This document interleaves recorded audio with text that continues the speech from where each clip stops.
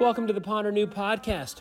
I'm Pastor Rob Mialis, and this season we're going to look at the granddaddy of them all, Paul's letter to the Romans. And I'll share why in this podcast, why I've been sort of terrified to ponder anew this letter to the Romans with you, but why a book that I read on a very long plane ride convicted me and said, no, we need to address this letter to the Romans, for I think in the end it really forces us to ask and answer the question, is Christianity not only helpful but necessary for us to have life together in this increasingly small and diverse global context? So without further ado, let's get pondering.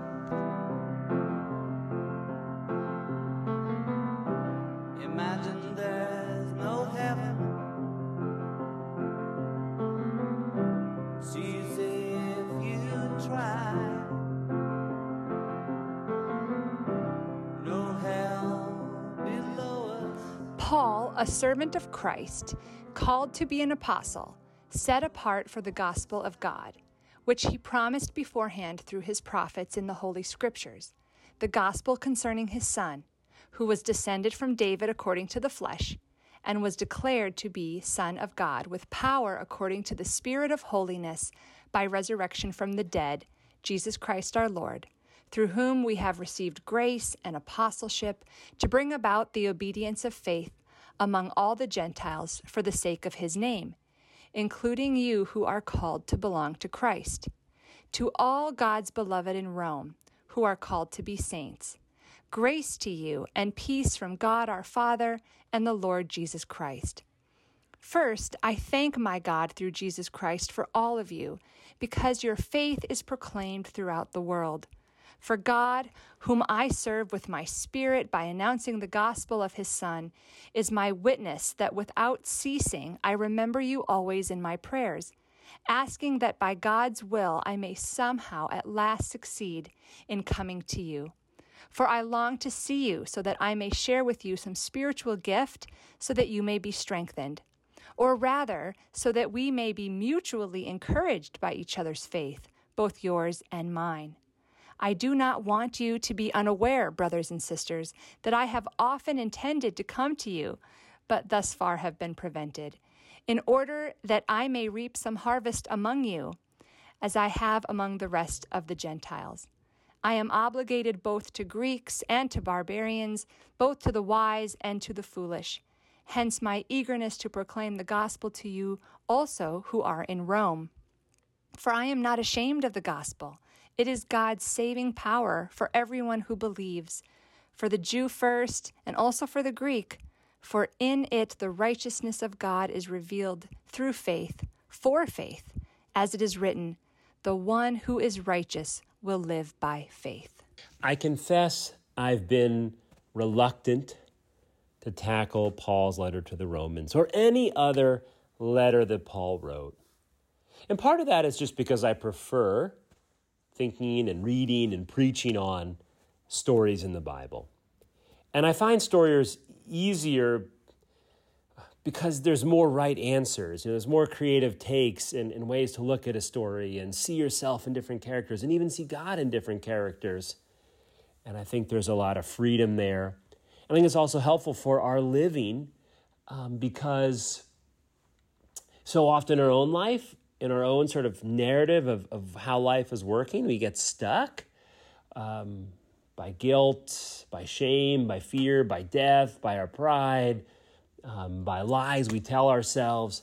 And the stories are in the Bible are about people who also get stuck, but God makes a way forward. And I think in those stories, then we can also find a way forward as having a renewed sense, pondering anew how God might be active in our lives. So I have a sort of a predisposition for sort of narrative over maybe propositional truth, and Paul's letter to the Romans has a lot of propositions.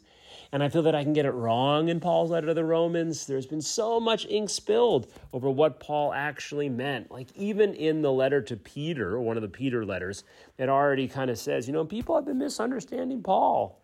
So really early on, the church has known that sort of Paul can be misunderstood.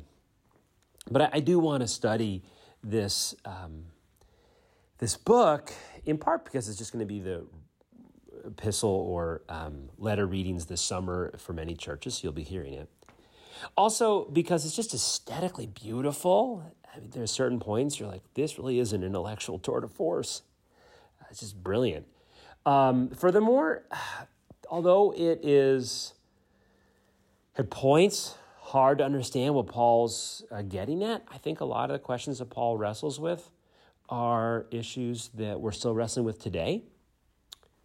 And lastly, because every reformation of the church, and I think we're again in need of a reformation, has had its genesis seemingly in the book of Psalms as well as the letter to the Romans.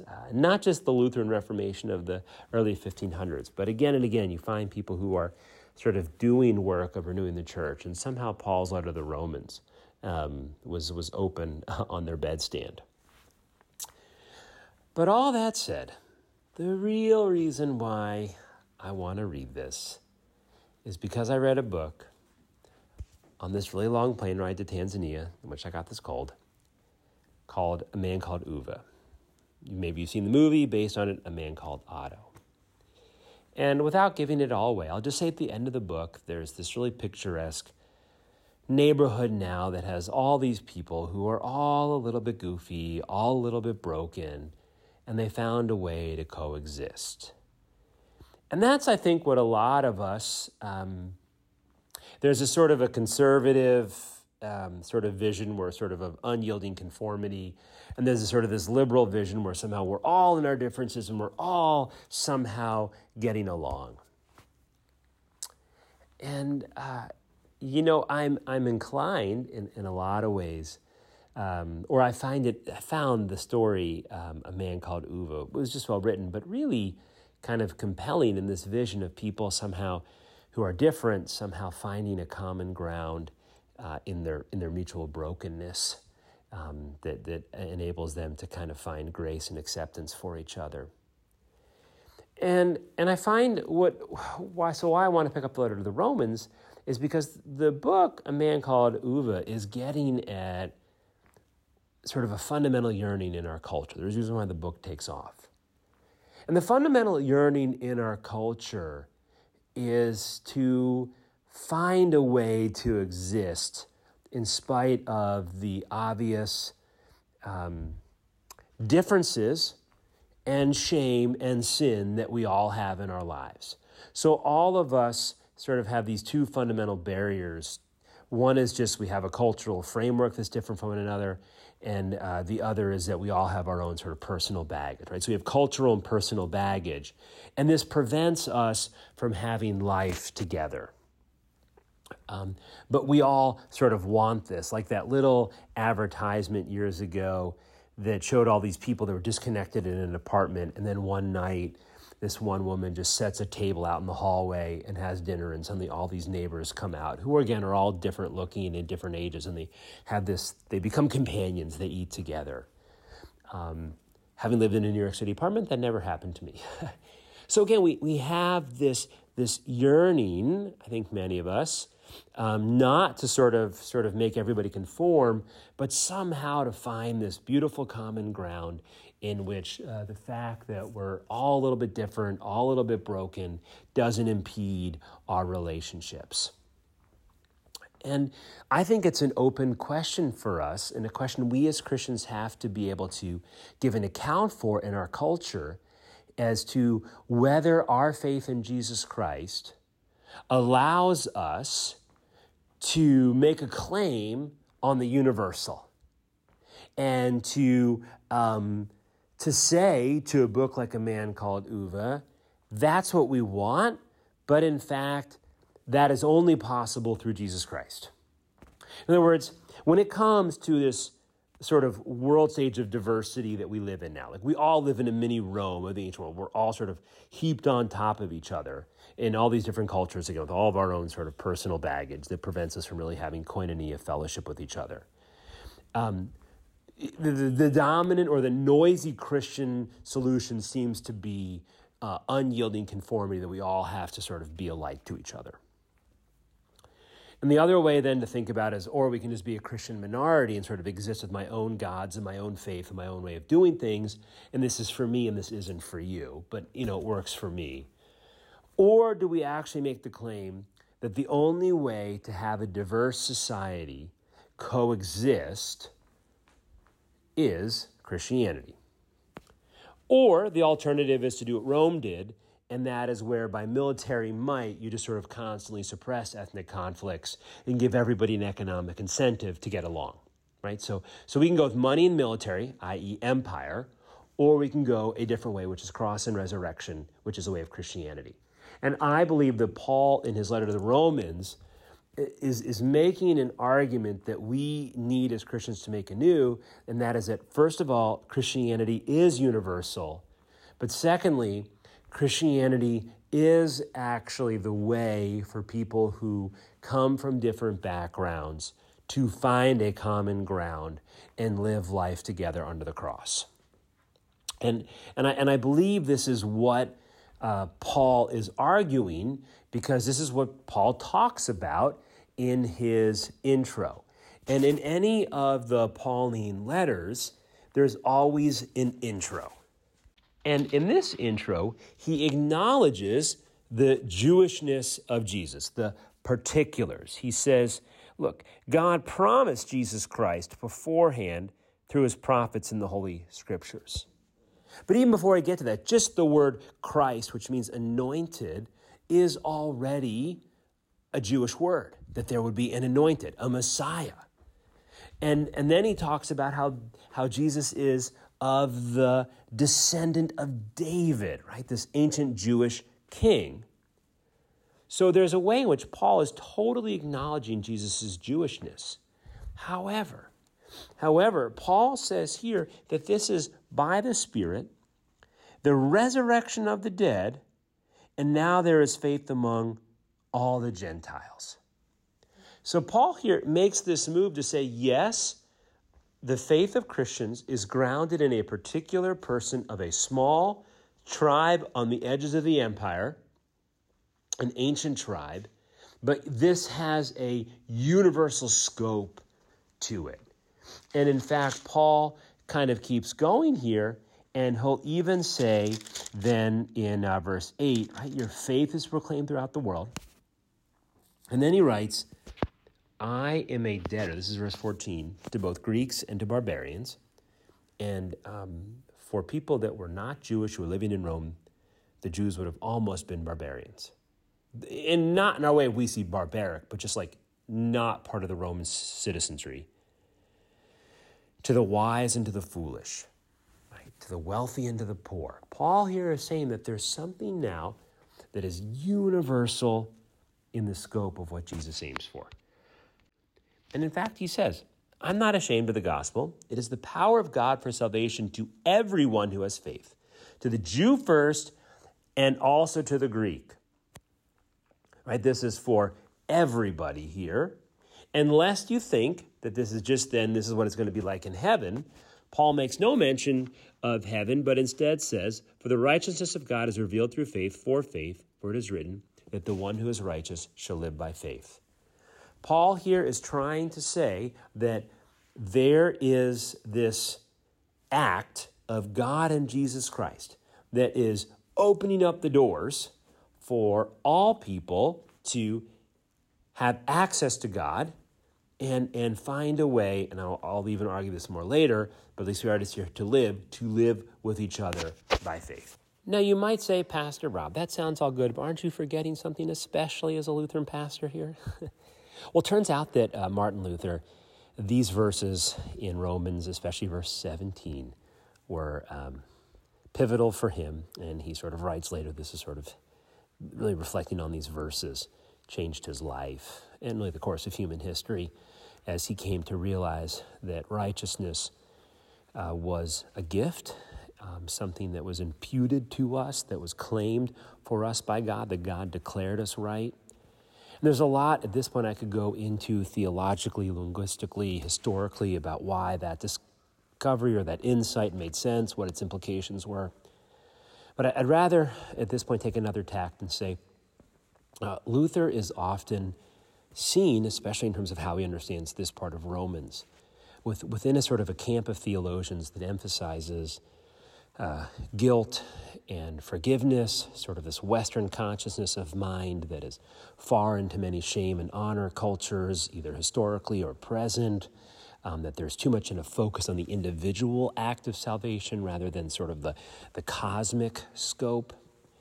And I think that's a fair critique of Luther on the one hand. On the other hand, I'm not sure how much we can really ever strip away from somebody who lived 500 years ago their sense of community or honor and shame. I mean, to say somebody who grew up in the Middle Ages wouldn't have been conscious of honor and shame dynamics is ridiculous, and if you actually read Luther, it becomes pretty clear once you start looking for it that honor and shame are deeply part of his vocabulary.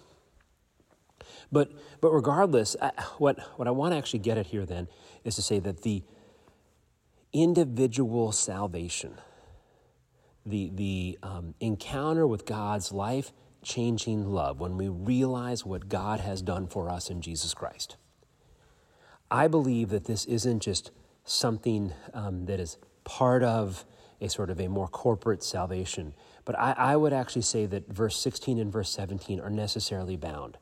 Because you can't have verse 16, which is where Paul talks about the universal here, that this salvation is really for all people, without having individuals come to terms with God's graciousness in their lives.